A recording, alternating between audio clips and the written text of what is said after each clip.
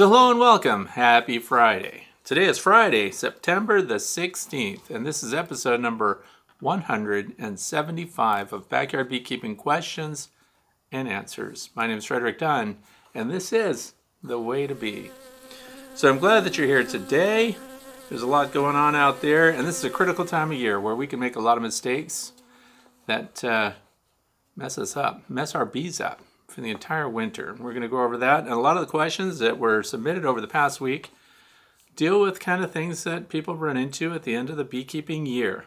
So if you're brand new here, welcome. If you're returning and you knew I was going to be here, thank you for coming anyway. Please look down in the video description to see what topics we're going to cover today, line item by line item. This is also a podcast on Podbean, and it's titled The Way to Bee. So before we get started with today's questions, let's look at the weather conditions. So first thing this morning, 6:30 or so, it was 44 degrees Fahrenheit, which is 7 Celsius. And I bring that up because things change rapidly from early morning to mid-afternoon, which is what we have right now. It was also 98% relative humidity. So when bees are trying to dehydrate their honey in the hives, you go out in your bee yard right now and it sounds like people left the exhaust vents on for their dryers and things like that. Lots of air movement going on. That 98% relative humidity works against the bees. So then we fast forward to 1 p.m. and it was at 77 degrees Fahrenheit, which is 25 Celsius, and the relative humidity dropped to 63%. So the rise in temperature change was 33 degrees, and the fall in relative humidity was 35%. So now it makes it much easier for the bees to dehydrate their honey. The drier, the better when they're trying to dry out their honey. So you also go out there and you can smell a lot of the honey in the air. We get anywhere near the apiary and we just smell it everywhere. So that means uncapped honey, by the way. So it's not ready to harvest, so don't be jumping in there yet, but we're getting very close.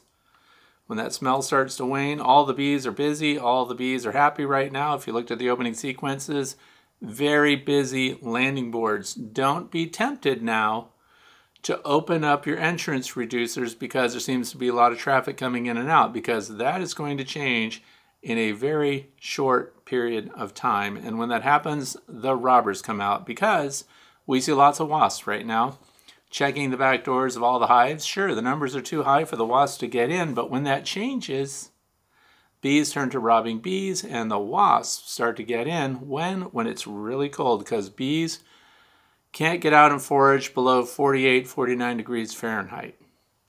So those are times of opportunity for the wasps out there. They're going to try to rob. So don't open up those entrances too much. The other thing is, it's the time of drone evictions. I was out there at sunrise today. That's right. And you look at the landing boards, and what was on the landing boards? Even drones in their pupa states. Dead drones all over the bottom.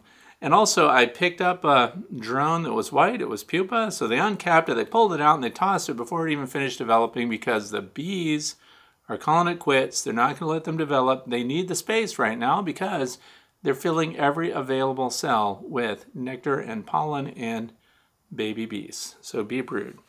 They're getting rid of the dead weight, the drones. So I picked one of those little white pupa drones. It was in the purple eye stage, so that's near the end of their development. And it buzzed in my hand. So that was unexpected. Thought it was dead. So anyway, you'll see some drone video playing in the background here as I looked into the observation hives too to see what's going on. So the drone evictions, I noticed another kind of drone congregation area. Most people, when they think of drone congregation areas, they think of where the drones have flown off to, sometimes miles away, and your virgin queens go there to get mated. But now drone congregation areas are also occurring inside the hive, up above the brood area. And by drone congregation area, I mean they stick all their heads together and they have circled themselves, kind of like muskox, but in reverse. Because muskox, they aim their heads out to defend the weaker ones in the middle. The drones are all sticking their heads together, and I sat and I watched them at length this morning. You know why they're clustering together like that in there? Other than they're doing absolutely nothing. There's lots of ventilation going on in the hive right now because they're trying to dry their honey down. And do you think the drones are contributing to fanning their wings to help dry the honey? Nope. They're just taking up space. They're clustered. They're trying to avoid these bees, and I can't tell what the bee's job is because it's not listed. It's not an undertaker bee because they're not dead. It's not a guard bee because it's happening inside the hive up above the brood area. But there are bees seeking out the drones, and they're wedging themselves into these clusters of drones, and they're pushing them apart. And then they isolate the drones, and they're not feeding them. Not only that, guess what the drones aren't trying to do? They're not trying to get food from the nurse bees, which is what they normally would be doing. They pester them with their front legs. And they get those nurse bees to give up some feed through trophallaxis. So it's not happening. They're not being fed at all. So they know they're being cut off. Now, who knows what they really know? There's a lot of instinct and behavior and adaptation going on inside of hives. We assign human traits to this. But these worker bees are wedging in there, and they'll isolate out one, they'll cut out one drone, and then they start biting in. At first, it looks like, oh, they must be grooming that drone because it must be young, and maybe it's got a varroa mite on it, and they're looking to get that off. No. That changes when the posture of that worker turns into a little curl, and her abdomen comes underneath, and she's actually trying to sting the drone. And I got this sweet video sequence that went on for several minutes of a worker bee latched onto a drone that's trying to get away, and she's stinging it over and over, only to find out that I didn't hit the record button. So I saved you the brutality of it all. And so what eventually happens is the drones either leave on their own. I'm sure the worker bees would much rather the drones scoot out of the entrance and just abandon the hive. They're going to starve to death, and that's why this time of year, don't be alarmed when you're looking at the ground in front of your landing boards, in front of your beehives, and you find a bunch of dead drones. And also, some people get alarmed when they see that they are in the pupa state, that they're white, that they're developing. And the bees have tossed those out too. Does that mean there's a disease in your hive? No, it means your bees are cleaning house. And if you'll notice, look at the head and look at the eyes. The eyes on the drones are bigger and they come together at the top of the head. And so it'll be evident once you've looked at a few of them that these are all drones. So the bees are just ditching them. And if they don't go, they get stung on their way out. Does that mean that the bee that stings the drone dies? No, she can sting over and over because the drone for some reason does not retain the stinger the way we do. When they sting us in the arm or whatever, the bee sting has barbs on it. It digs into our epidermis and it rips out of the bee's abdomen, and then the bee dies. That doesn't happen when they're stinging other insects. So they can sting these drones all day long. The drones, I notice, after getting a series of stings, slow way down, and they're basically immobile. And then they do have to be dragged out by the undertaker bees that are going to cast them out on the landing board. And I did get a video sequence of some trying to fly away with them. Drones are big and heavy. And this is why we don't see a bunch of worker bees, generally speaking, dead on the ground in front of the hive, because the undertaker bees get a hold of them and they fly them out, or they deposit them on the landing board and another bee picks up on them and flies them out, and they deposit them somewhere else. Now, you would think that a honeybee flying with a dead bee in its feet would fly out and just release it and let it drop in the grass somewhere, but they don't. They bomb together to the ground, and that's because if you look at the way the bees' toes are shaped, they've got these little hooks, 2 little hooks like that. And when they hook them into whatever they're carrying or holding on to, they have to actually push them down and out to release. They can't. It's not like we have wrist strength where we can release like that. They have to push and unhook. Very interesting stuff and a great opportunity to observe that for those of you who want to see the drones getting their comeuppance or whatever. They're thinning them out because they're a waste of resources this time of year. Update on nucleus number 15. For those of you who may just be joining us now, you don't know that we had a queen fly out with a swarm. And the swarm turned around and came right back to one of my observation hives in my Way to Bee Academy building. And we couldn't find the queen. So the cluster returned, the colony retained its worker strength but lost its queen. Later we found the queen on the ground and the bees had chewed her wings to the point that she could not fly. So I put her inside a nucleus hive, and it was hive number 15, and we did get a good retinue of bees to support her. She's gone now. So that colony failed. It was worth a try. Nothing to lose by doing that, but colony number 15 did not make it, and that queen that was injured also did not make it. So now we jump right into the questions that have come from the viewers like you. So here we go. First one comes from Kate from Greenwood, Indiana. Hi Fred, can you explain where the guard bees post their guard inside a lay-ins hive? Also, is it possible to attach a landing board to these hives? I've learned so much from your weekly Q&A. Thank you. Well, thanks for listening and for watching. And yeah, you can put a landing board on any hive. There are some advantages and disadvantages. So I'll just go over this real quick. The lay-ins hive, for those of you who have... Sorry about that. I just happen to have a lay-ins model. This is what a lay-ins hive looks like. Of course, it's miniature. This is just a model for training purposes, and it was made by a viewer. So thank you very much. If you look at the entrance here, it's flat. There's no landing board here. And lots of people that have lay-ins hives don't have landing boards. Now, this could be an advantage for areas where, for example, there are small hive beetles. Small hive beetles have a tough time hovering. They need to land and crawl in sometimes, or they land on the face of something, then they crawl in. Landing boards can actually facilitate small hive beetles getting into a hive, unless they have some secondary lip or some protrusion at the entrance that makes them walk around the outside instead of going straight in. So there could be an advantage to that. But I take a whole bunch of slow motion videos of the bees. And we look at bees coming in, of course, and just like recently, there's pollen coming in at a very high rate. So when we get these cold nights, cold mornings, when the weather does come up, it sounds like a swarm every single day in the apiary because so many bees are going to work. Now, what happens is you'll see them coming, when they're coming back, they're loaded with pollen and nectar in a lot of cases, and it looks very quick. The activity that we're seeing on the entrances and the landing board seems very efficient. And what's really going on, though, is you'll see bees piggyback each other that are trying to get in through that entrance, and they'll drop to the ground, and then you'll see them come up and miss over and over again, and that's in perfect weather conditions. So when they're really heavy, if there's a landing board, instead of dropping all the way to the ground and having to come back, they end up on the landing board, and then they're just kind of queued up and they can walk in. So the landing board definitely helps them. The other thing is sometimes we have windy conditions.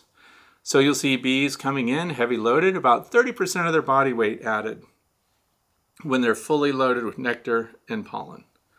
And so they are really heavy and they're fatigued. We don't know how far away they've come from with that resource.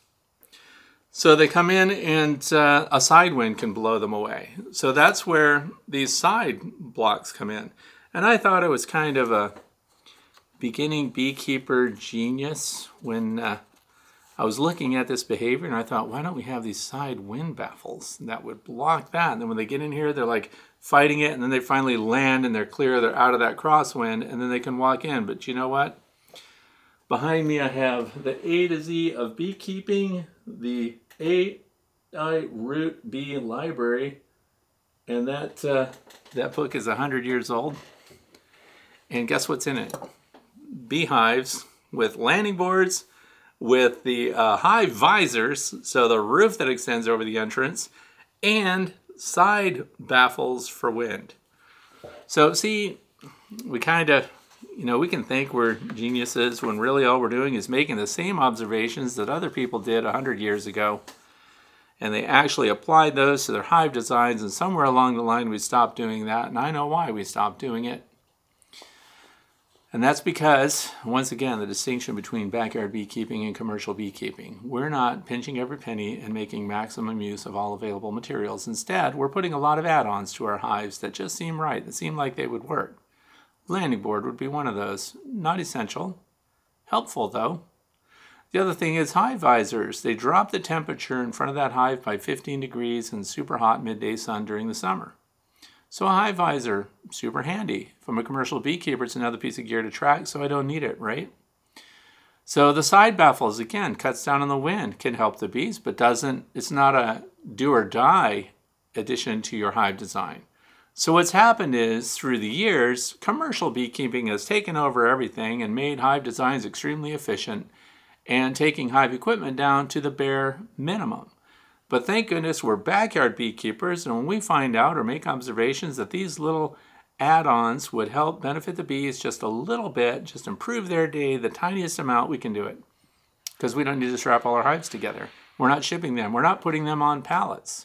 So we don't need all this efficiency of equipment and efficiency of movements. I don't know if you've ever been through an efficiency review before. They bring a number cruncher in and they look at every step a person takes to complete a task. And if you're a commercial beekeeper, every step you take that's additional is more time, less money for the time, return on your investment's lowered, blah, blah, yada, yada. So now, backyard beekeepers, we can add that. So yes, if you have a Lands hive, especially if you're living in the north, I think landing boards are fantastic. In the wintertime, snow can pile up on them too.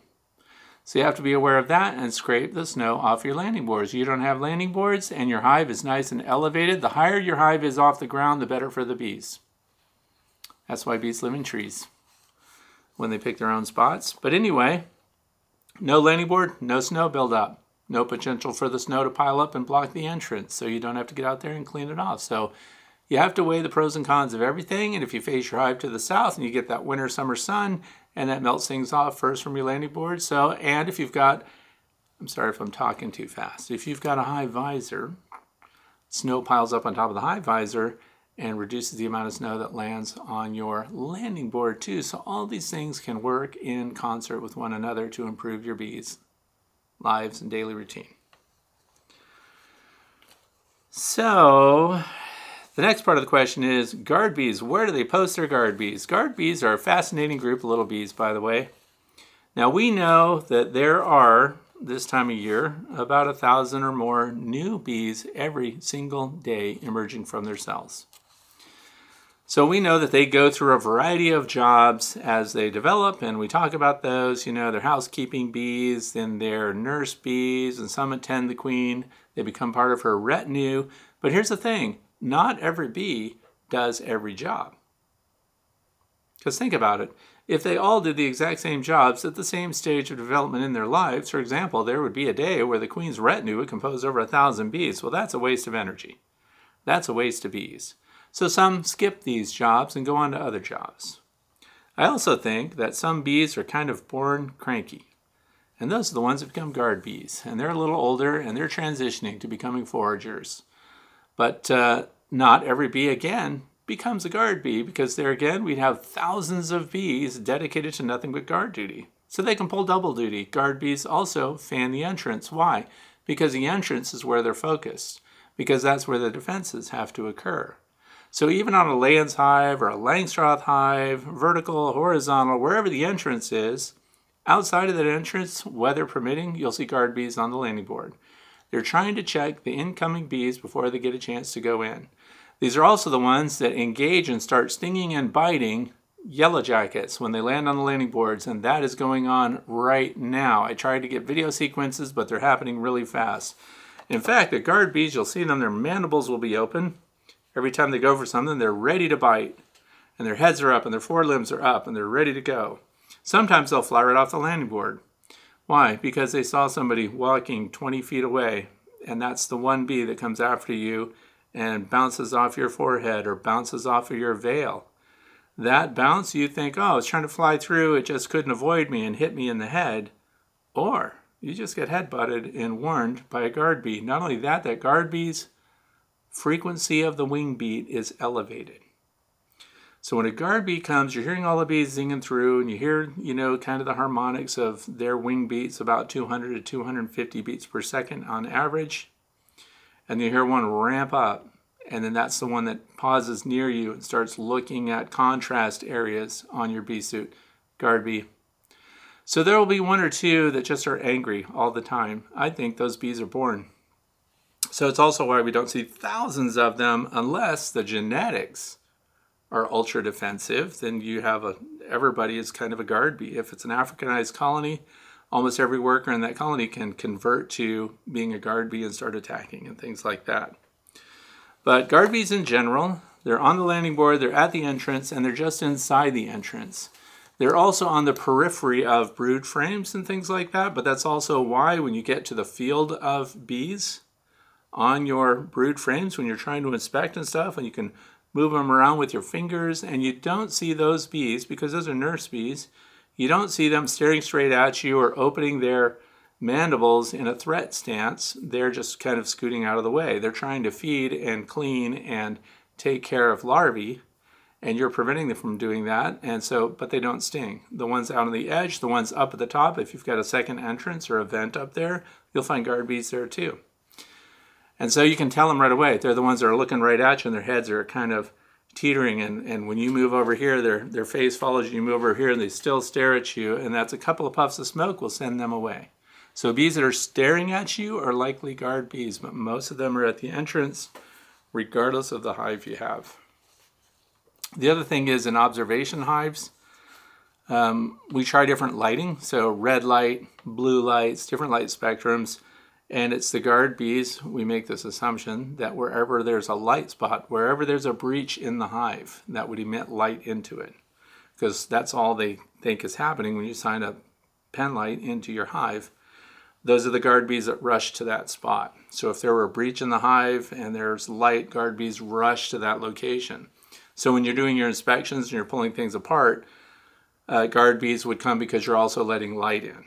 So they also go and start, so they're mobile too, but they're stationed, to answer the question, at the entrances. So moving on to question number 2. Comes from David from Amarillo, Texas. A month ago you said something that's been percolating in my mind ever since. You said you had some Formic Pro strips on the shelf. I do have boxes of it. And now my question is, do people realize what the expiration dates on Formic Pro really mean? Here's my cautionary tale. I too had some Formic Pro sitting on a shelf. This past spring, I checked the expiration date and saw it was only a month away. Figuring it was safe to use the strips. They hadn't actually been expired yet, he says. I went ahead and put the 2 strips on each of my 9 hives. To my dismay, thousands of dead bees greeted me the next morning, including 4 queens. So didn't just lose workers, lost queens.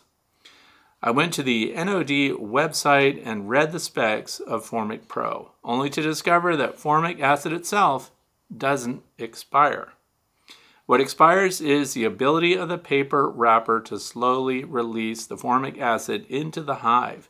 So the past expiration date, we risk killing bees with too sudden dose of excessive formic acid. I hope your other viewers know this. So that's worth saying. I want to thank David for that, because if we have a potential issue with any treatment, and for those who don't understand, Formic Pro, formic acid, is something that is used to take out varroa destructor mites, and it does it by putting these little packets on top of your brood area, and you can do it in a double dose for 10 days, or you can do it in a single dose, one after the other, extended out to 20 days on the brood. And it is temperature sensitive, and there are a lot of guidelines that go with it. The new formula has a 2-year shelf life, and mine is coming up on the end of the 2-year shelf life, and I haven't used it. I kept it in reserve in case I had a real mite bomb going on, and then I was going to hit it with the double packs for 10 days. The other thing is there's a temperature limitation on it, and I'm not going to quote the temperature right now because as this video gets watched months or years down the road, the formula and the labeling may change. Right now it's in the 80s, but I always want you to go by whatever the labeling on the treatment that you have says to do, as far as dose, time it's on, and then the expiration date, temperature parameters, and things like that.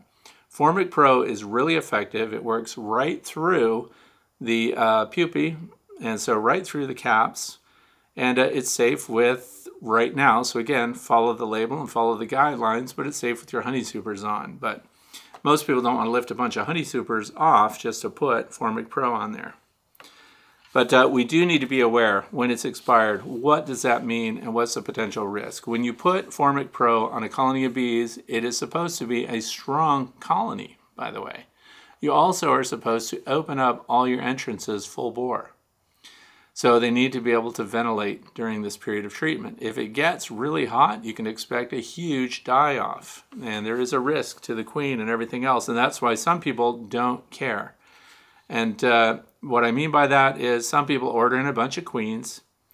They know that either it's going to be hot or it's going to be detrimental to the reproduction of their queens. So what they'll do is go ahead and treat and requeen each of those colonies following the treatment because the mite die-off is so effective.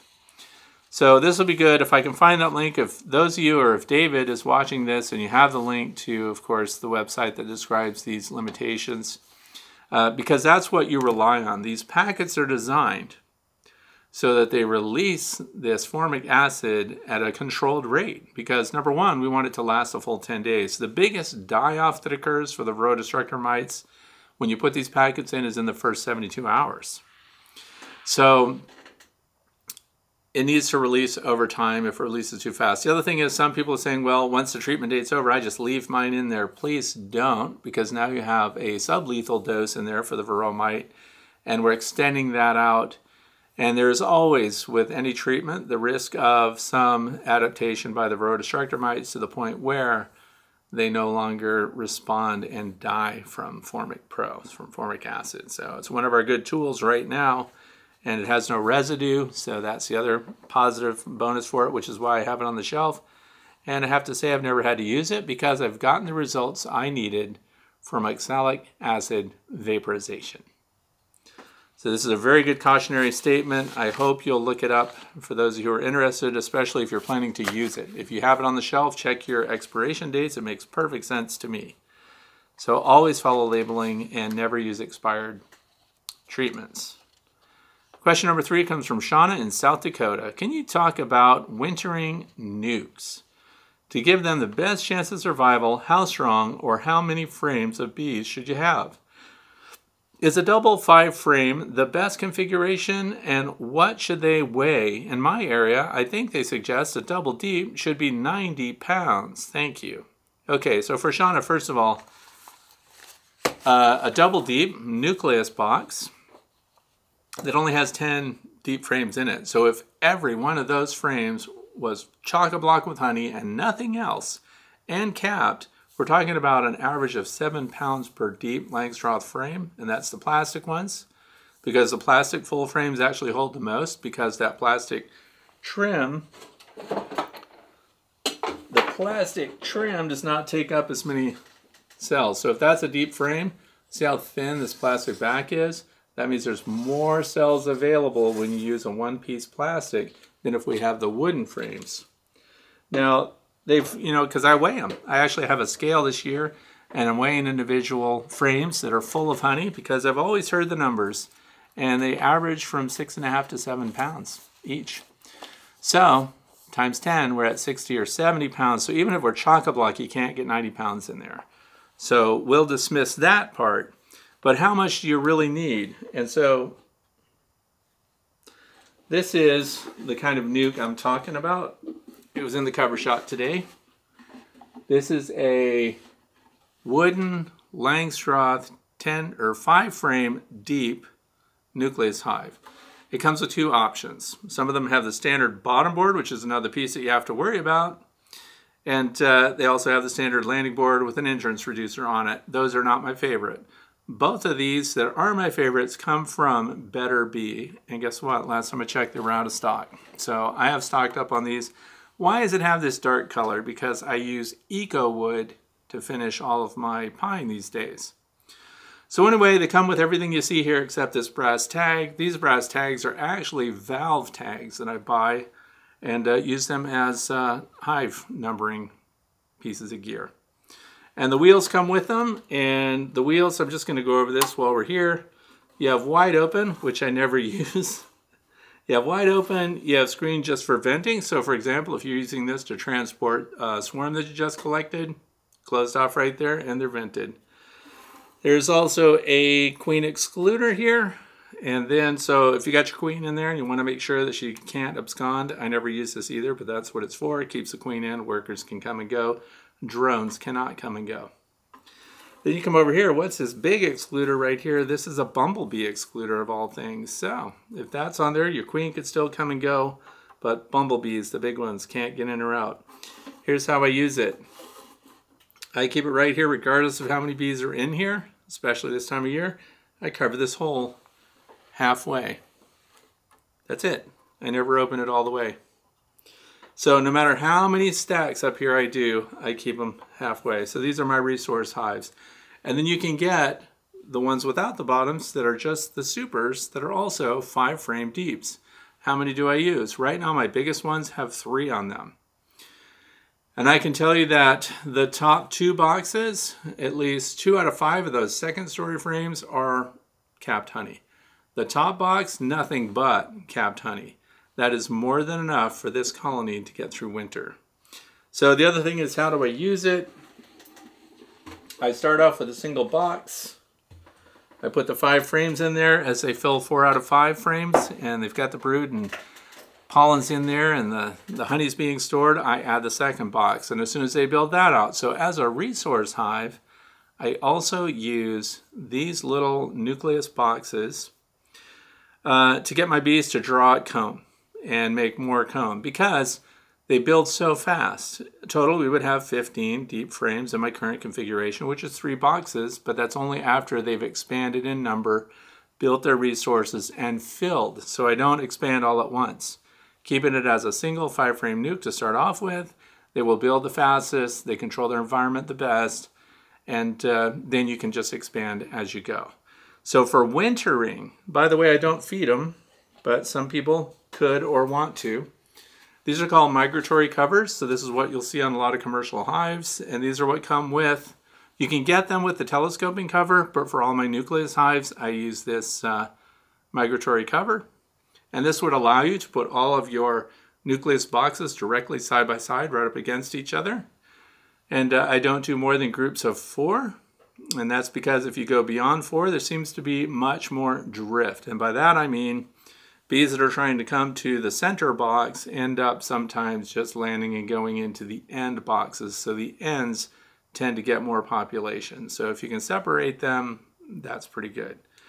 And there's a hole in the top here, and that's because I initially did drill a hole in it because I thought I wanted to make sure that they were fed. And I learned that they didn't need to do that because of where I live. Anyway, this is a BeSmart 1 gallon hive top feeder.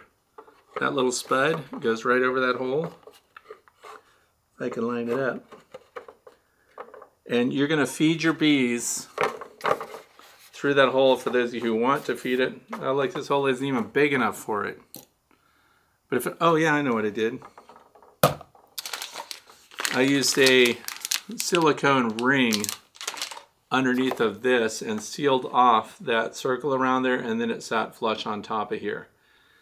And then this is exposed to the weather that way though. This is out there, and I only did that for the first one. They built up too fast, decided I didn't need this. But I explained it for those of you who might, because you might live in the desert somewhere. I don't know where you are. There might not be resources for your bees. But I took them off, and then for the winter time, I do insulate that cover because these migratory covers don't have room for insulation. There's no room for putting fondant underneath of them. They are a very utility base. And if you look at University of Guelph, for example, they use those and they put cotton duck canvas on. Then they put the migratory cover on top of that, and then the bees propolize the canvas, and then they peel that back. So that becomes kind of an inner cover beneath the outer cover. I don't do it because they've demonstrated that I don't need to do that for them.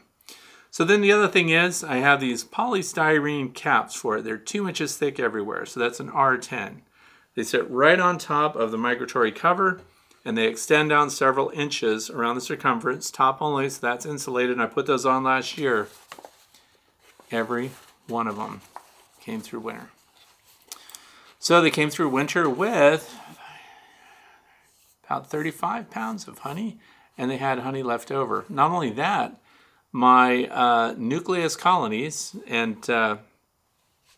were flying on warm days in winter. So I never had to guess, are they alive or dead in there? So they actually, that little heat capsule that we form at the top by putting that R10 rigid foam board cover, I probably should make a video on how to do that because there are some tips and tricks when you're using it's that Pink Panther rigid 2-inch foam board. And if you make a cap with it, the best glue for that, are you ready, is expansion foam. So if you use Great Stuff expansion foam and you just squirt a little bead of that on the edges and then you rub them back and forth together and press them up, and it's important that you clamp them just like you're doing woodwork, then when that rigid foam, when that expansion foam expands and fills all the gaps in there, it is as strong as the foam board itself and turns it into a single piece, even though it's actually 5 pieces, the top and 4 sides. And then you can just paint that with an exterior paint.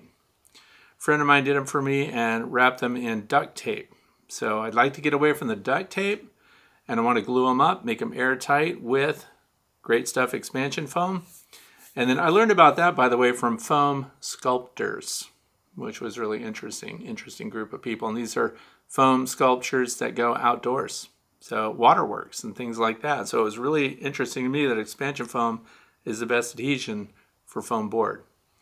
So anyway, that's what I do for those, and I'm going to put those insulated foam caps on top of every nucleus hive I have, even at the very beginning when it's just one box. And that protects them from a lot of heat in the summertime, and of course helps them create that heat capsule inside that hive in the wintertime. And Michael Palmer has included his nucleus. He may even go taller than 3s. They look very unstable, but you strap them all together with shipping straps, and even if a huge wind came and was able to knock it down, they stay together. And again, the ones that I use don't have a bottom board. We had a huge windstorm come through here, and while it was raining, we lost trees, lots of trees. They fell down in rows, one right after the other, so it was almost like a micro cyclone that came through here. And while that was going on, I was putting them on my bee suit so that the minute the winds died down and the rains were coming, I ran out and was able to just tip these hives right side up again. And the ones with shipping straps on them, which is most of them, I was able to just stand them up and get them right back on their stands. So strapping things down, very easy with that. And the insulated covers, winter storms are coming. So, we can worry about it or we can have them ready to go. But that's my configuration.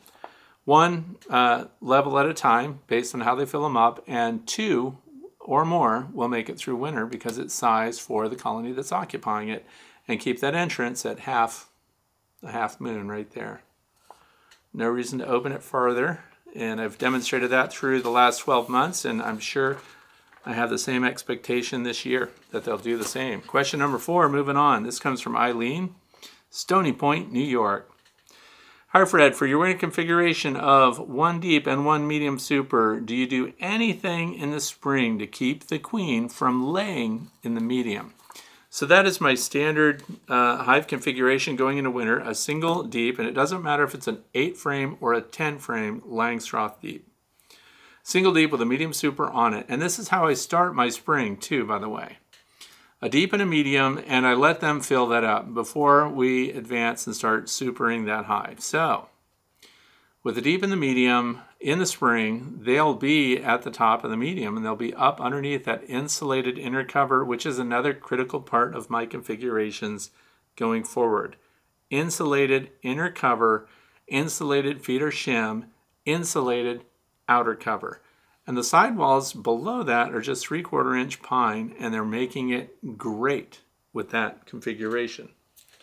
So they do have brood up there, and I just let them go, because in the spring they'll be brooding up first in that top medium, and then they'll start backfilling. And as the temperature warms up, they migrate on down and start using the old comb that's already there from the previous year.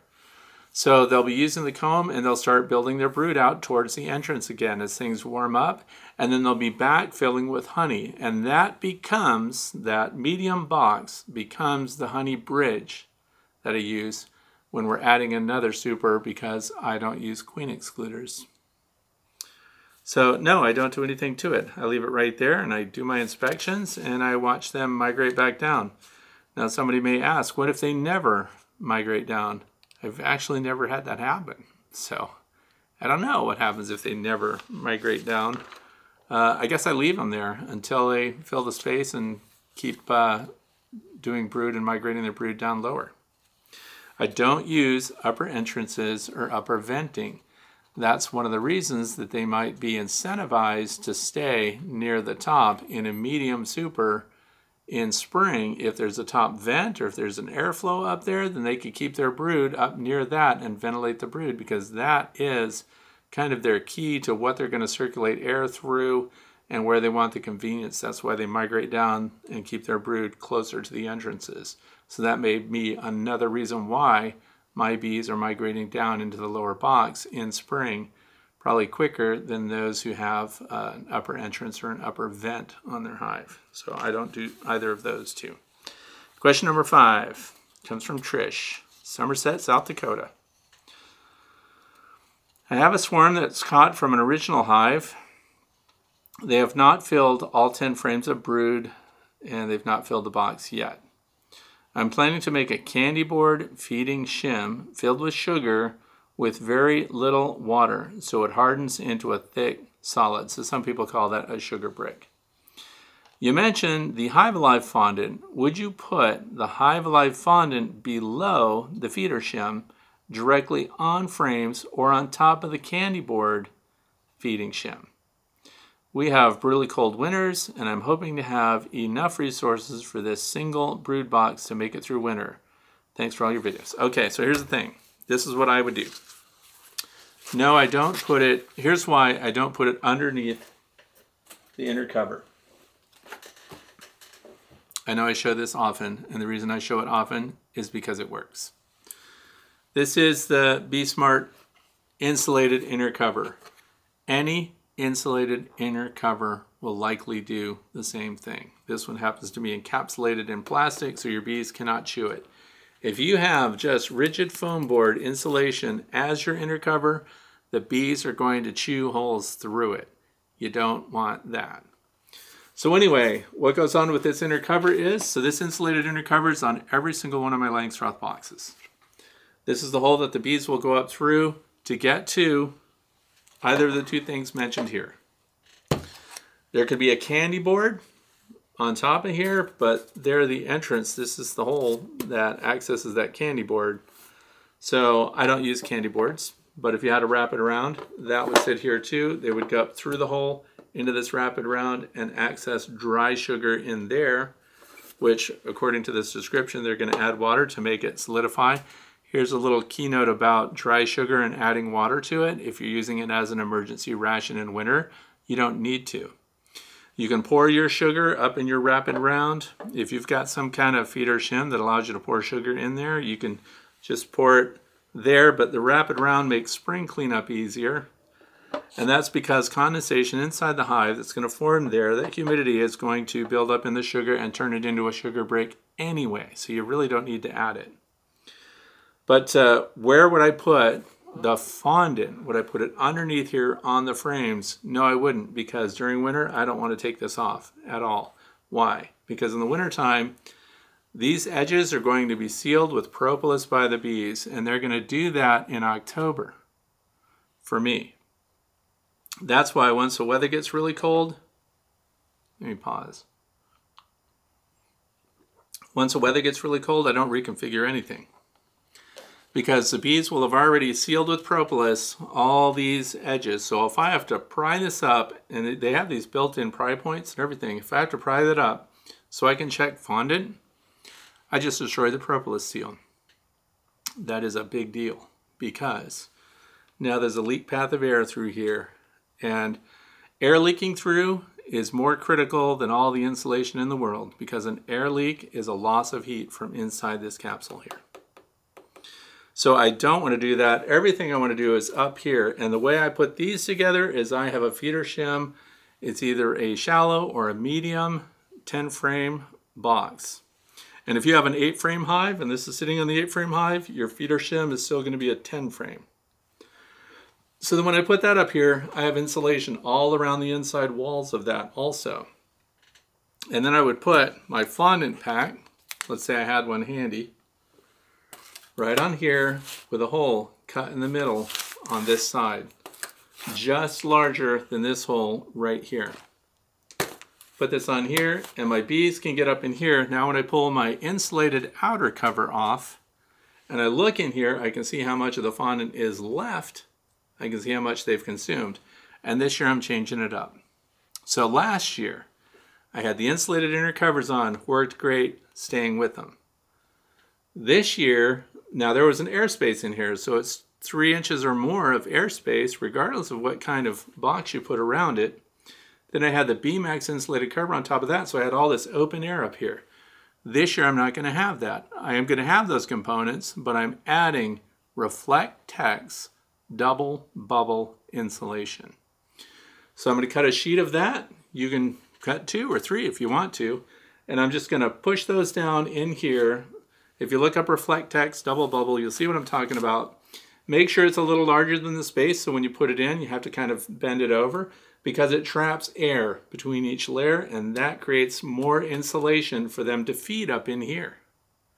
And then we still have the Beemax outside. So this year I'm adding insulation to the existing configuration. Be-Smart Designs insulated inner cover, insulated sidewalls, Beemax outer cover, and then in between, in this fluff area here, I'm going to have those layers of double bubble. You buy it by the roll, cuts easy. I don't know why I never used it before. Yes, I do, because I just learned about it this year. If I had known sooner, I'd be using it sooner. It has that aluminum facing on both sides. Air does not pass through it. It can't get waterlogged. It can't take on condensation. It can't be defeated. If you put fiberglass insulation up there, create like some kind of quilt box, condensation can build up in that and it can defeat its thermal properties. Reflect-Tex double bubble. So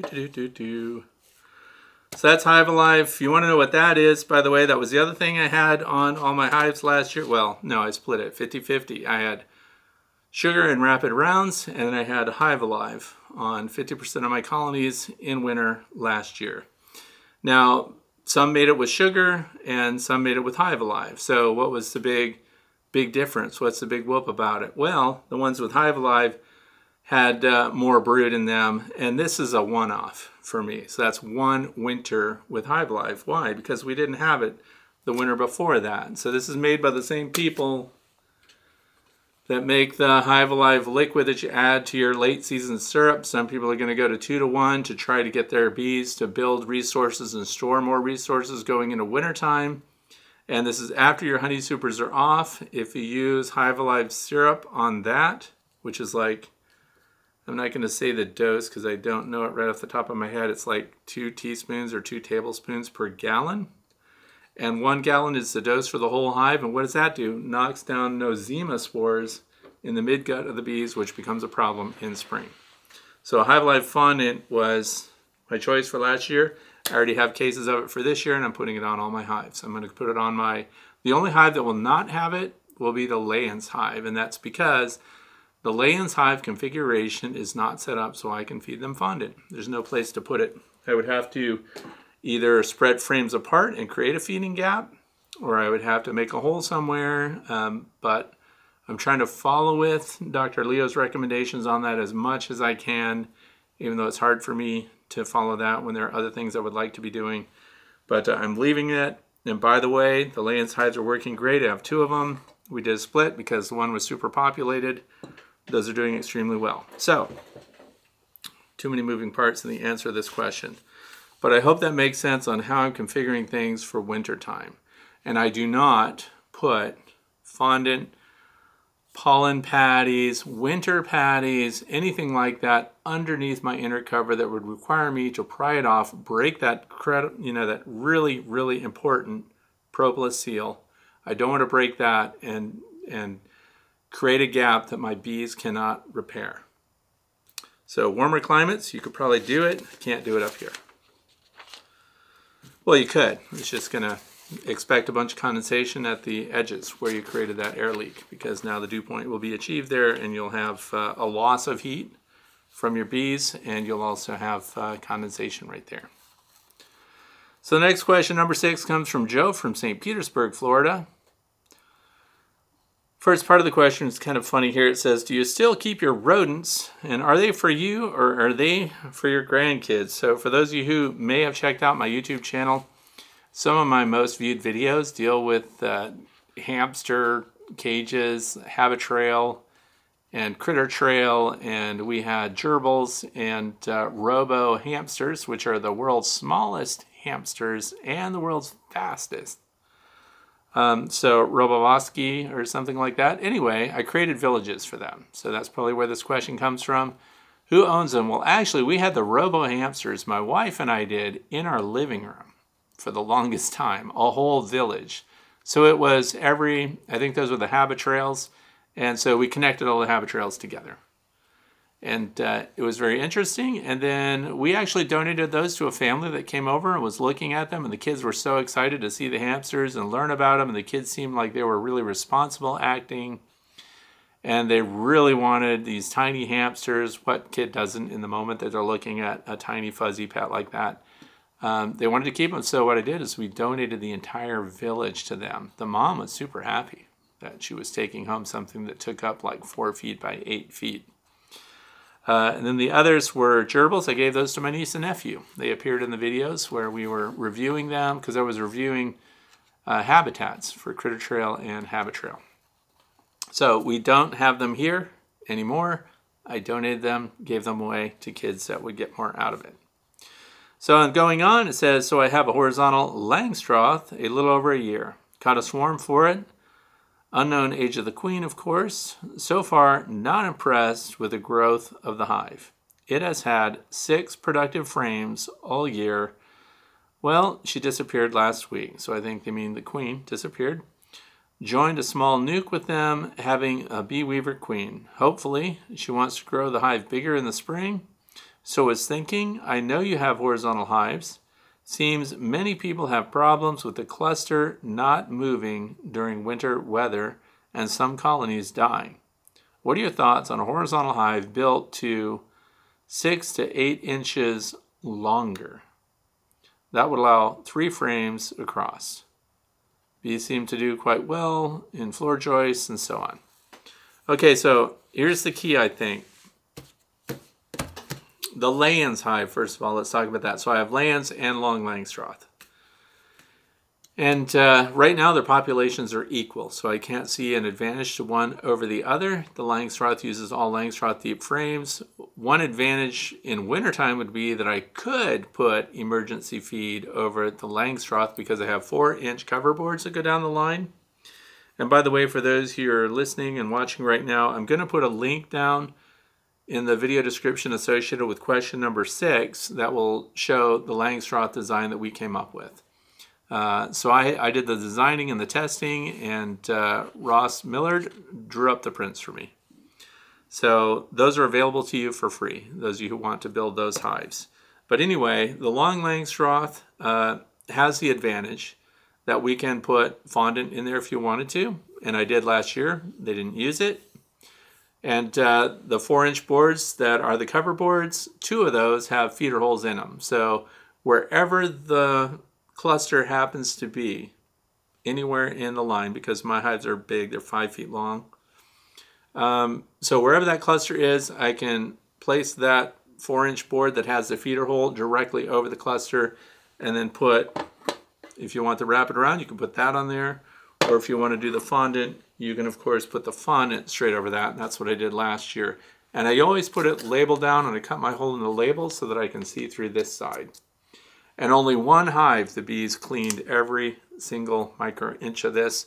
There was no colony that used 100% of it. I had no colony with this on it that died out in the winter. That was queen right. So it's a huge advantage. That's why I'm sticking with it. But so for the long Langstroth, that had the advantage of feeding them. And so what am I changing this year? Here's what I noticed about both of those hive designs. The hive that comes from Leo Sharashkin, the horizontalhive.com is the website. I bought his premium hives. I wanted the best one that he makes. And that's because if I'm going to test it, I don't want there to be any discussion about, well, you could have got the better one. So I got the best ones that he makes. They're insulated with sheep's wool. They're very well made. The covers have the metal cladding over the top. And what do you think I'm going to say about that? When it comes to the edges of when you put that lid on, and I had to insulate them myself, he recommends that you make one of these quilts that you put in there you can get them full of wool again. What do you think I'm putting in mine? Yep, this new Reflectex, it's not new, I say it's new to me. Reflectex Double Bubble, I'm going to use that as my pillow. Multiple layers of it with the airspace in between. That stuff is only an R1.1 by itself, individually. But when you add an air gap and then another layer of Reflectex double bubble, and I believe it's a 2.5 inch air gap or a 3 inch air gap, it becomes an R13, which is better than 2-inch rigid insulation foam. So I'm going to create my pillows out of Reflectex. It can't take on moisture. It can't have its insulation properties defeated. So the other part of that is it's really thin. When you open up these lids, horizontal hives like the Long Lang, when you're lifting it up, and mine looks like a coffin, I know, it looks bad. It looks like it's there to kill bees. When you bring them down together, mine is made out of 2x stock, so it's inch and a half thick pine. And when the cover comes down, they meet together. And you can put a little weather strip in there if you want to, but this year I'm not having that little weather strip in there. Instead, I'm going to have a piece of Reflectex that extends across the top of all my cover boards and extends to the outer edge of this mating surface where the top comes together with the bottom. Because what is that going to do? It's going to absolutely defeat any airflow through there and create a thermal capsule up above, an insulated cover.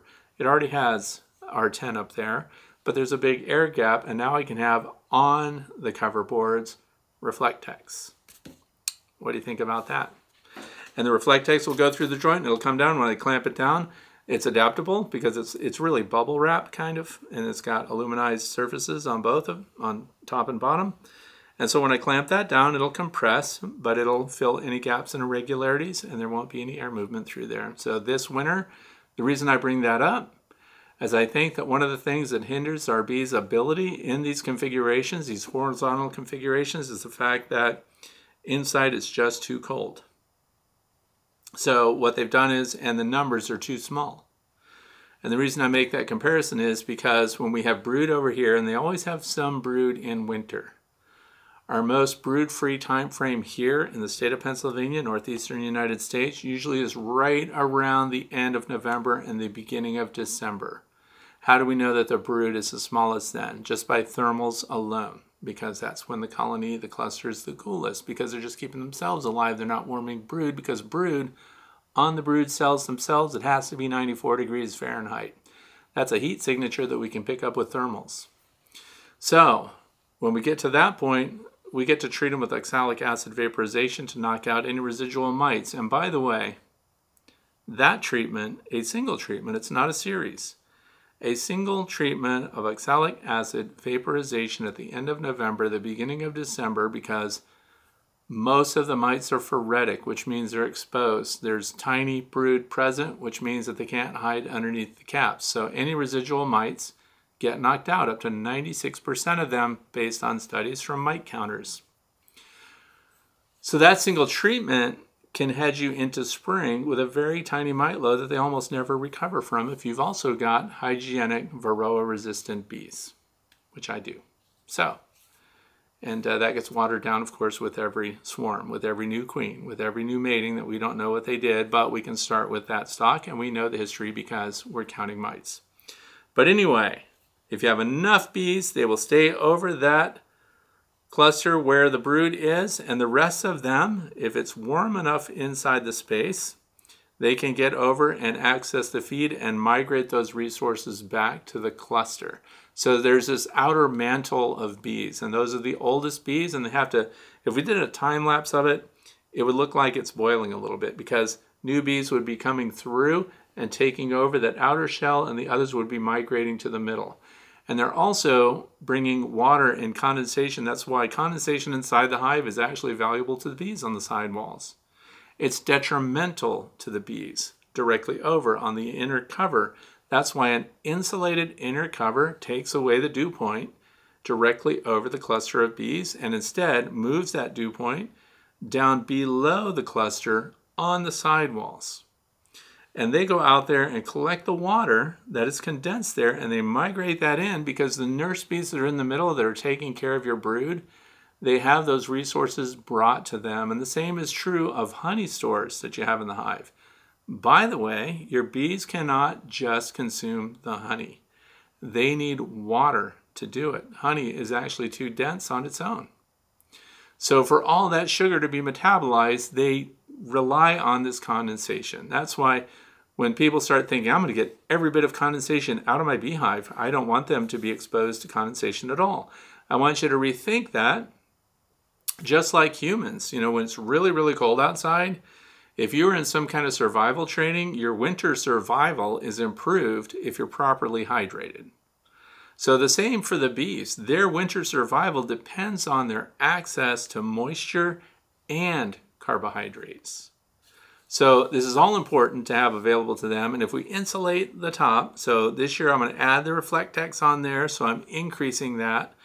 And I have the largest populations in my horizontal hives that I have ever had in the past. If they can't survive this winter, I don't know what it takes to get a horizontal hive through winter. So we're going to see. Spring will tell the tale.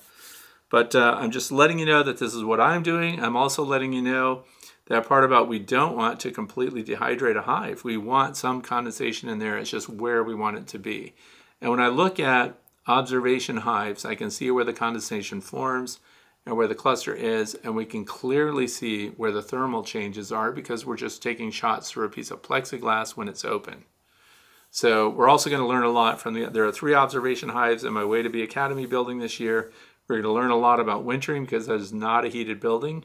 And they're in triples, so they can insulate themselves, and bees insulate themselves with bees.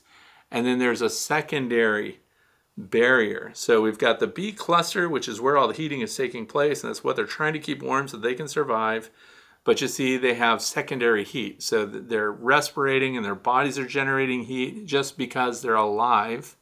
And that heat rises inside the hive and then goes down the outside walls and begins to cool, and that's when the condensation occurs. So the secondary heating is what we're hoping to retain, because then that means they have to use up less energy to regenerate the heat necessary for their survival in torpor. Did I talk too much right there? Getting on a roll. But anyway, adding more length to it. See, I don't understand the adding 6 to 8 inches longer. I don't know how long this hive we're talking about was to begin with. But like mine are filling 19 frames. So the Layens hives are 20 frame hives, all 20 frames of each of my Layens hive has some amount of resource on it. Every single frame. So the bees are going to, and this was my concern. I might as well mention this while we're talking about the Layens hive. My concern was that, wow, they filled these frames with honey top to bottom. Aha. But now I notice that the brood is shrinking down on the frames. Looking around for one of those Layens frames I should have here. Anyway, but these deep frames, actually, they're filling in the tops with nothing but honey, and the brood is moving down lower. And it is also concentrated at the first 6 frames from the entrance. Now, as we can see in that model that I held up, there are 3 entrances across. I only used the 1 entrance in the southeast corner of the hive. So all their brood is still concentrated there, and they have filled the tops of these frames. So it's kind of looking like a bubble of brood in there, and they're filling everything else with honey. So in the wintertime, they will, of course, first migrate up the frames of capped honey. And this is according to Dr. Leo Shurashkin, a millimeter a day. I don't know who looks at them and watches them do that. But so depending on how many millimeters of honey you have above, then that's how many days you have before they're at the top. And that's when they will begin their lateral movement. But if they have enough bees, again, remember, and it's warm enough, parts of this mantle will break off and they will be over here collecting resources on those days when it hits 50 or above. And then they'll be migrating back over here with those resources. So it's when the temperatures get cold, stay cold, and it's just as cold inside as it is outside when it comes to the beehive. Then that's when they cannot access that feed because they default to protecting the queen and the eggs that she's producing, and of course the larvae. So I hope that's clear. Question number 7 comes from Ian from Old Liverton, Devon, England. Interesting. The only methods I can see to treat my Layens hive for varroa are oxalic acid vaporization or natural methods, such as drone culling and queen caging. Are there alternative methods I can use? Well, see, this is a school of thought, and if you're reading the book by DeLance, if you want to see the original intent of the way the hive gets used, and if you want to listen to Dr. Leo Sharashkin talk about it, he is treatment-free. So the Layens hive is not designed to accommodate any treatment. So he has a live and let live or live and let die practice. So however you take that. For me, this is again where, Dr. Leo, awesome guy. He lives in the Ozarks of Missouri. I'm from the state of Missouri. And he has his method and he wants it to be hands-off as much as possible. That is why when you look at horizontalhive.com and you look at the way the Layens is built and designed, it is not set up for any treatment. And that's because he really doesn't want you to do any treatment. He doesn't want you to do any supplemental feeding of any kind. So it's also not set up for that either. Even though they did sell me a frame feeder, I'm not using it. So the frame feeder's out. I won't be putting that in there. And from the look of it, they've stored enough resources on their own to make that happen. So the only treatment, other than the part you already mentioned, if you're going to remove drones, but there again, they don't make really drone comb for that, so you could cut out drone comb, I suppose, if you wanted to. And then the thinking there, for those who are listening, is that the drones would have more varroa mite reproduction going on during their pupa state than the worker bees, because they have a much longer period in pupa. So then the next thing is, so that's IPM, Integrated Pest Management, and caging the queen, creating a brood break, and things like that. But that's part of opening an opportunity to treat with oxalic acid vaporization, because oxalic acid vaporization is only good for phoretic mites, mites that are exposed. So once they gain access to a pupating worker or a drone, then they're in reproduction and they're protected from the oxalic acid that has to settle on the surfaces that then, of course, the varroa mites walk on. And it's speculated upon that the varroa mite, which this is a model of, would get exposure from clambering over the body of bees, nurse bees in this case, or even walking over a comb that has this very micro film of oxalic acid on it, that if you could see their little feet on the very tips, they have these little translucent pads. And the thinking is that that's where the oxalic acid damages these little pads. And then they lose their ability to grip and stick onto things and hold on. And so I don't know systemically if it gets in and damages the mite. And that's the problem. We know oxalic acid works, but what is the method of kill? What is really taking them out, because they're not eating it? So anyway, while they're exposed, they get their feet on surfaces that have oxalic acid on it, and then these mites fall off and die because they can't climb, they can't grip, and therefore they can't feed.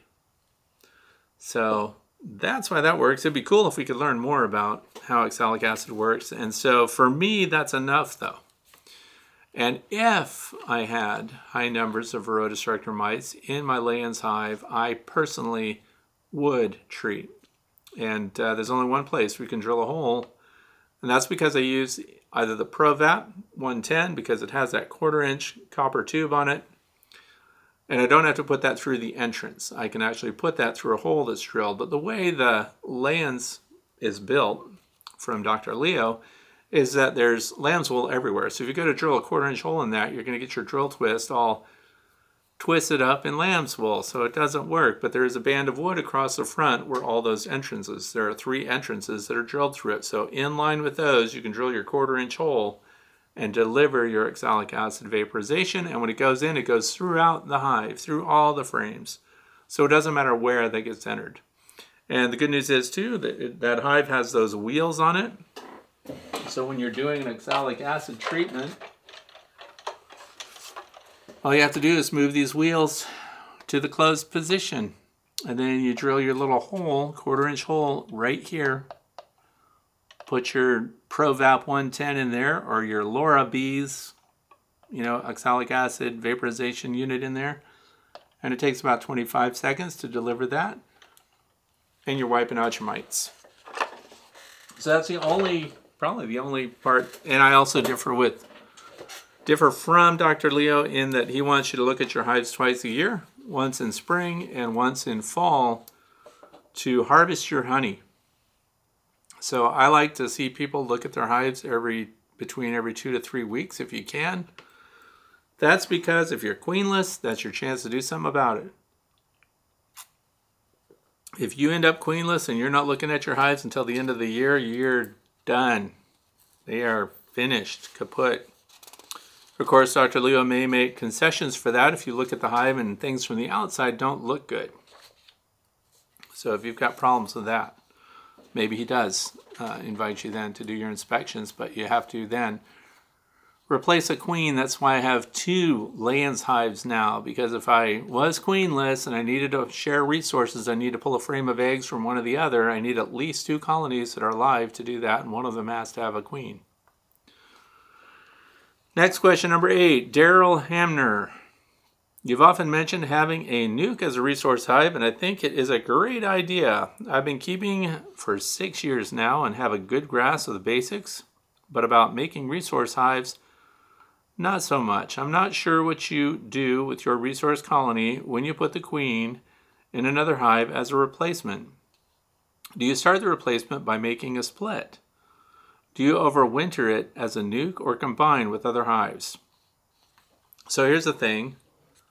I winter them as a nucleus. I don't, even if it's a 1-box nuke, I let it go into winter that way. The surprising aspect of that is that it worked.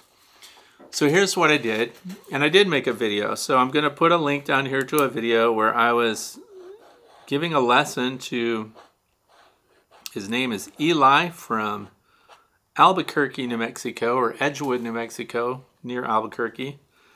And he was out here and wanted to make a video with me. And so we did an inspection of a beehive, and lo and behold, we find out the hive is queenless. So the hive that was queenless was a 10-frame Langstroth hive, which had a deep and a medium on it. And I'll link the video so you can watch it, but I'll describe the process really quick. So what I did was, we need a queen. So we went over to a resource hive, which is in a nucleus. It was 2 5-frame stacks, so 5 over 5. Pulled it open, looked for the brood, pulled a couple brood frames, found the queen on it, pulled the brood frame with the queen on it, and another frame of brood, and we made sure to leave that nucleus with a frame of brood with eggs and larvae.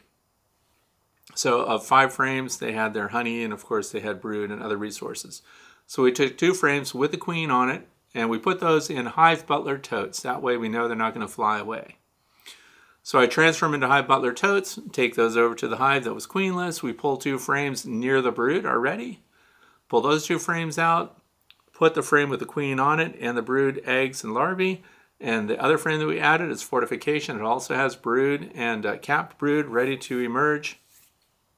And we removed the 2 frames from that hive, put them in the Hive Butler tote, and took those back to the nucleus hive and replaced the frames that we had removed.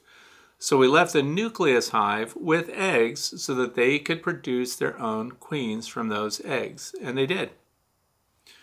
And because I brought brood, capped, open larvae, eggs, and a queen to the hive that was queenless, I had no resistance there. They accepted the queen right away, and today that's one of my strongest colonies. So excellent, very simple, very easy to do.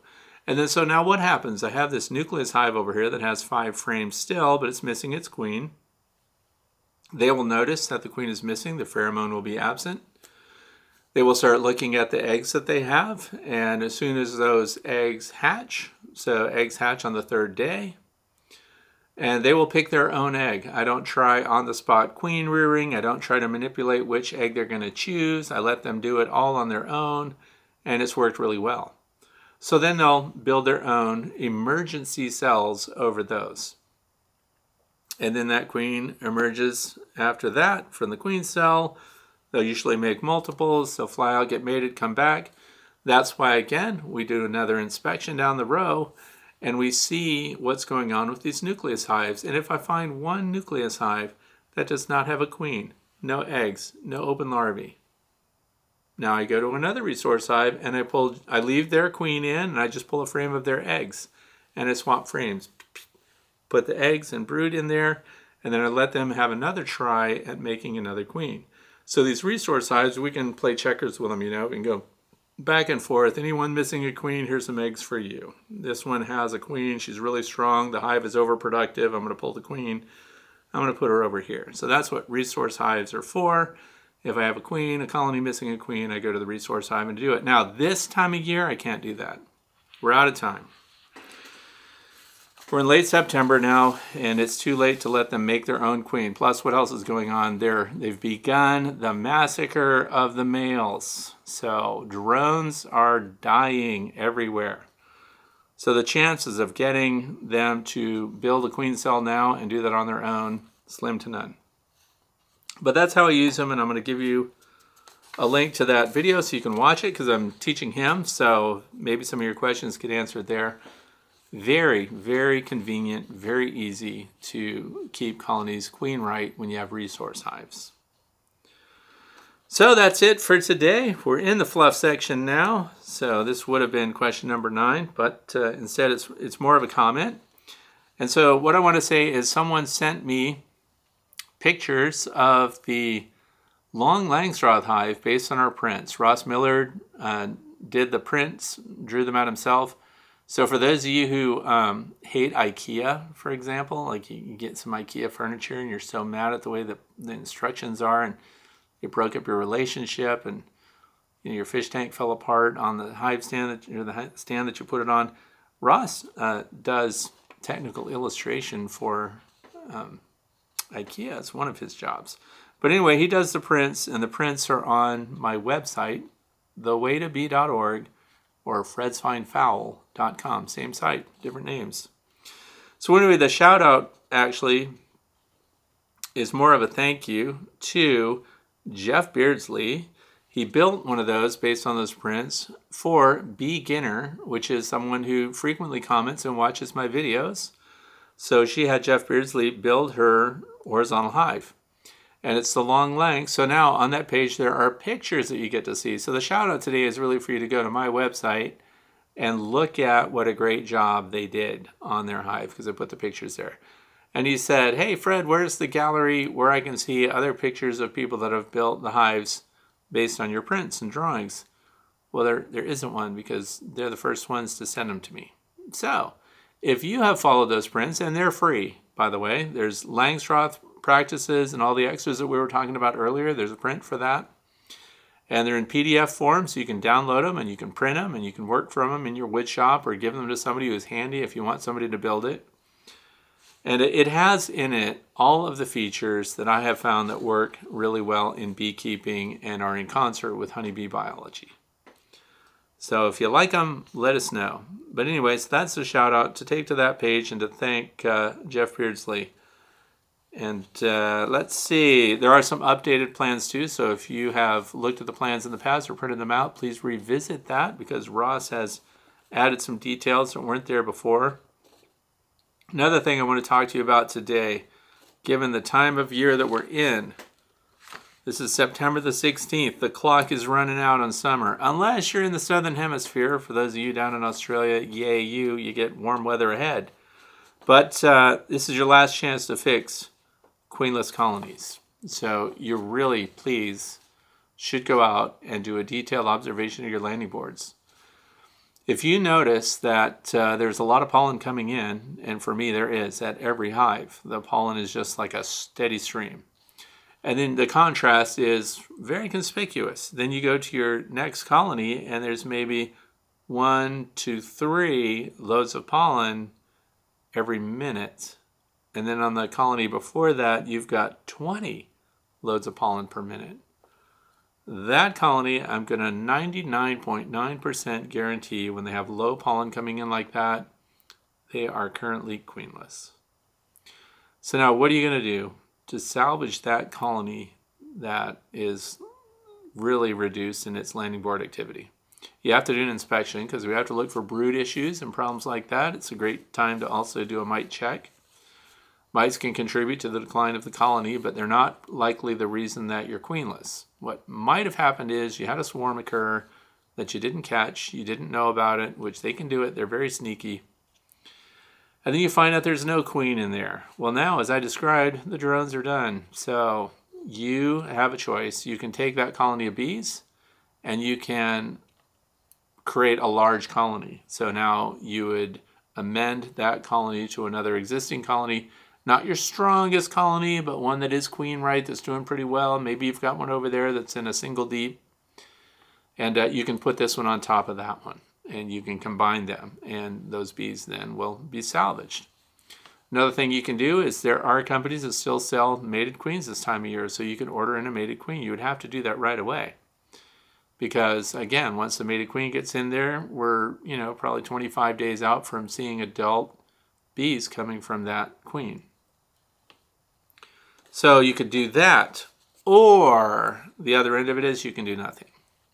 Those bees will just live out their lives. You might come out with a laying worker after 3 or 4 weeks, and even several laying workers. Then that colony would just start generating drones at the end of the year when nobody wants to feed them and there's no queens flying. So they would just live out their lives and die. It's not necessarily cruel that you leave them queenless. I'm just saying these are 3 options. Combine them with another colony, give them a mated queen, let them live out their lives. But they won't be reproducing other than to make drones, potentially. Next thing I want to say, please reduce all entrances.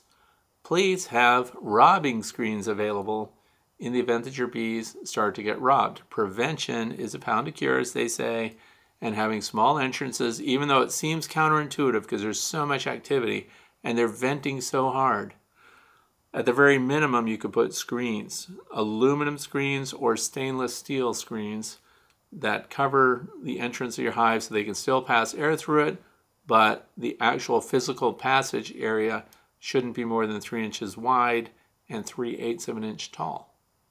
Because we're about to go into winter, what's going to try to get into your hives? Mice. So here we have deer mice, meadow mice, kangaroo mice, house mice, and none of them can get through the 3/8 inch opening, regardless of its width. So, because they like to move in where it's going to be warm and the nights start getting colder. And I know that they're already on the go because I have cameras, motion-activated cameras inside all of my outbuildings, and the deer mice are starting to set up shop in there, and I'm collecting them. So, also do your mite assessments. Some people ask this question too, and I think it's kind of funny when somebody says this. Is it too late to treat for mites?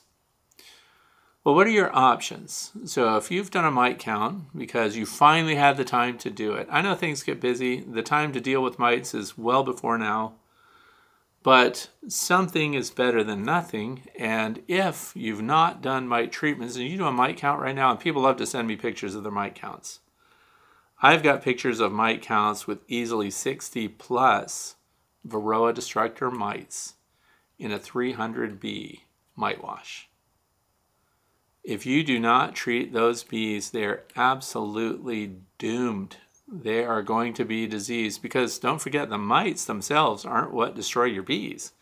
It's the diseases they vector. So they produce and carry. They don't produce. Let me change that. They bring disease with them, and they inject that into your bees because they're feeding on the fat bodies of your bees. And which bees are they feeding on? The nurse bees, the most critical bees that are responsible for feeding our developing larvae. So they're actually attacking at the very core of the reproduction and maintenance of your hive.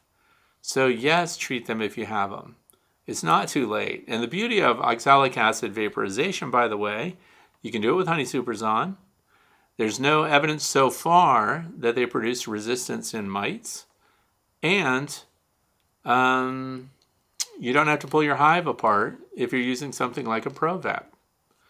So Provap or the Laura Bees vaporizer, it's about half the cost of the Provap if you want to use that. And the thing is, you only have to drill a 1/4 inch hole in the back of your hive. So you don't even have to be in the front. You put a cotton cloth over the entrance of your hive.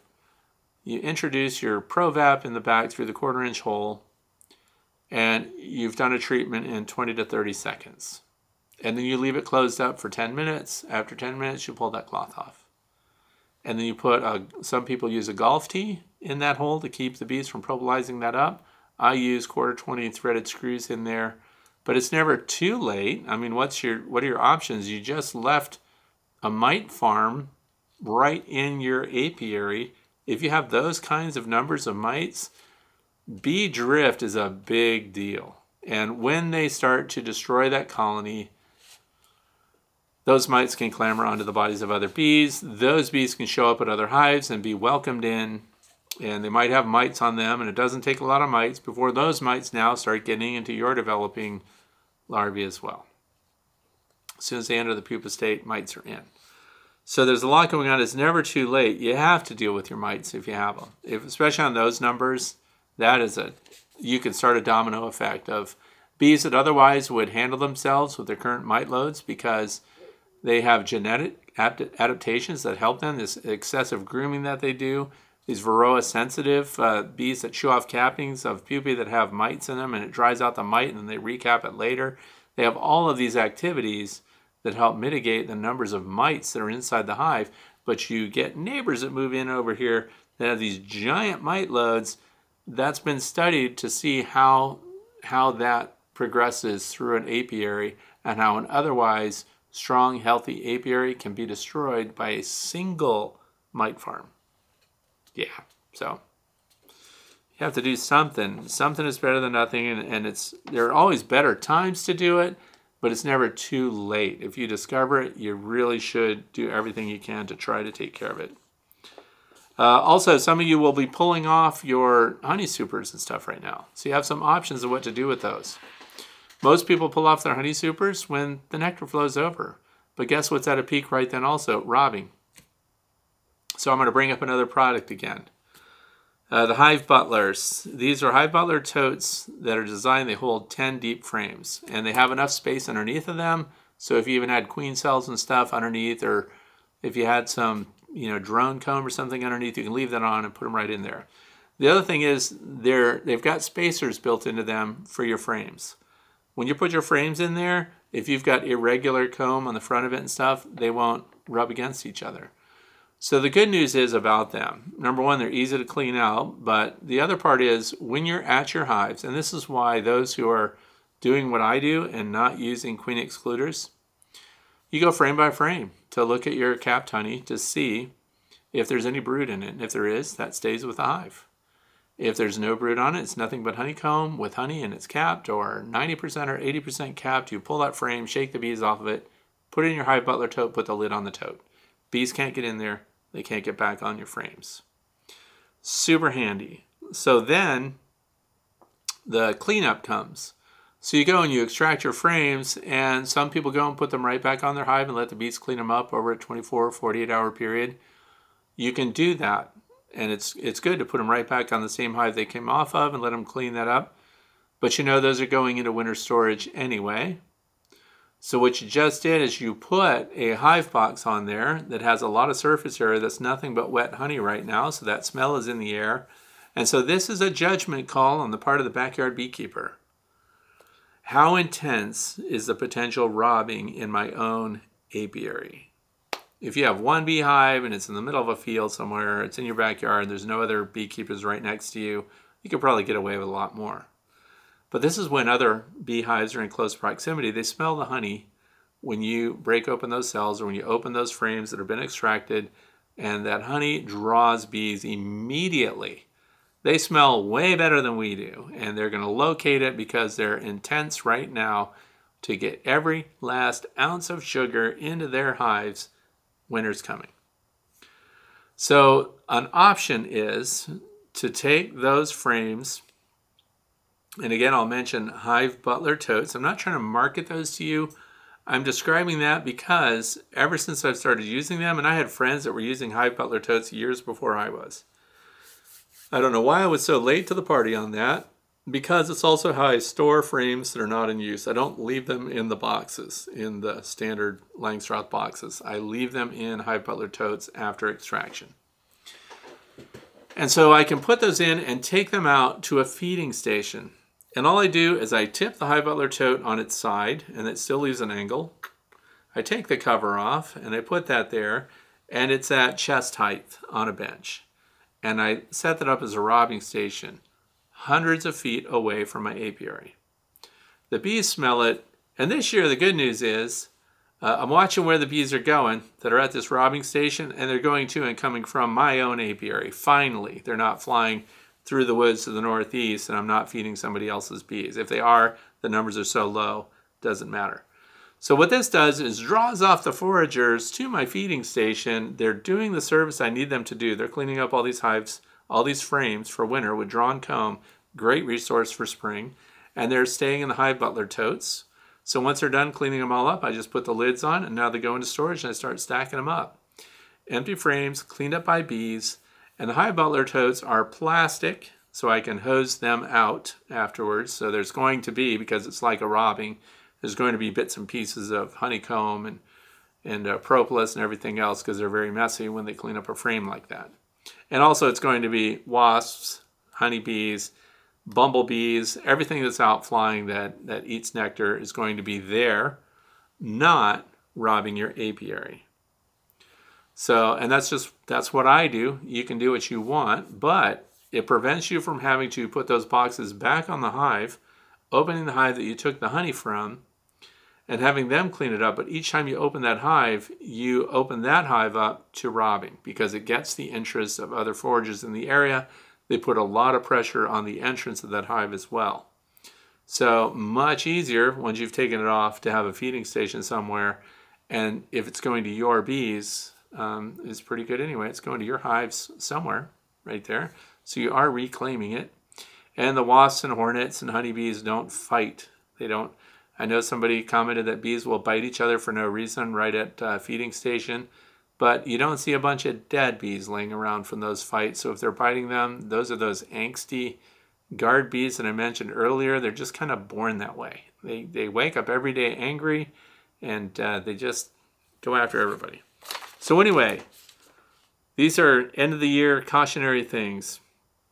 The other thing is these late season inspections too, because when we pull apart frames, when we pull the lid off, they've often built comb, and it's got capped honey in the cells that's built right up against the underside of your inner cover. So when you pry that off, there's exposed honey right there on the backs of the frames. And that gets the attention of other bees. So we take a note from the University of Guelph, which has a fantastic YouTube channel, by the way, if you want to check them out.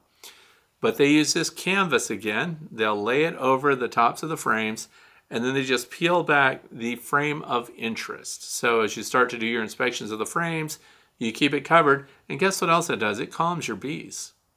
So it keeps that honey that you just tore apart from being exposed to everything. The foragers that are in the area don't get to sneak in the back door and scoot down the inner cover or the inner side wall of that beehive while you're trying to take a look over here at the brood, and keeps your bees calmer.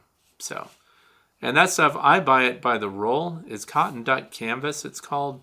And if you buy artist supply rolls of unprimed, unsized, it's called.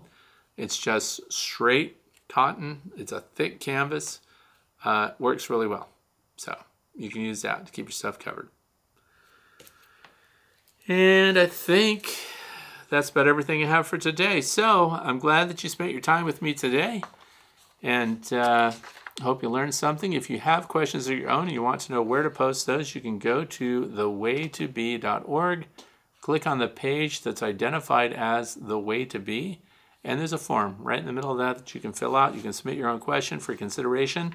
We don't answer all questions if they've been answered before many times, if it's not pertinent to the time of year, or stuff like that. So not every question gets answered, but I do read them all. And if it's something that I think the broader group of listeners would be interested in or it would benefit others, then thank you for submitting it. Thanks for being here today, and I hope that your weekend is fantastic. Get out there and inspect your landing boards, close down your entrances, and get ready for winter. Thanks for watching.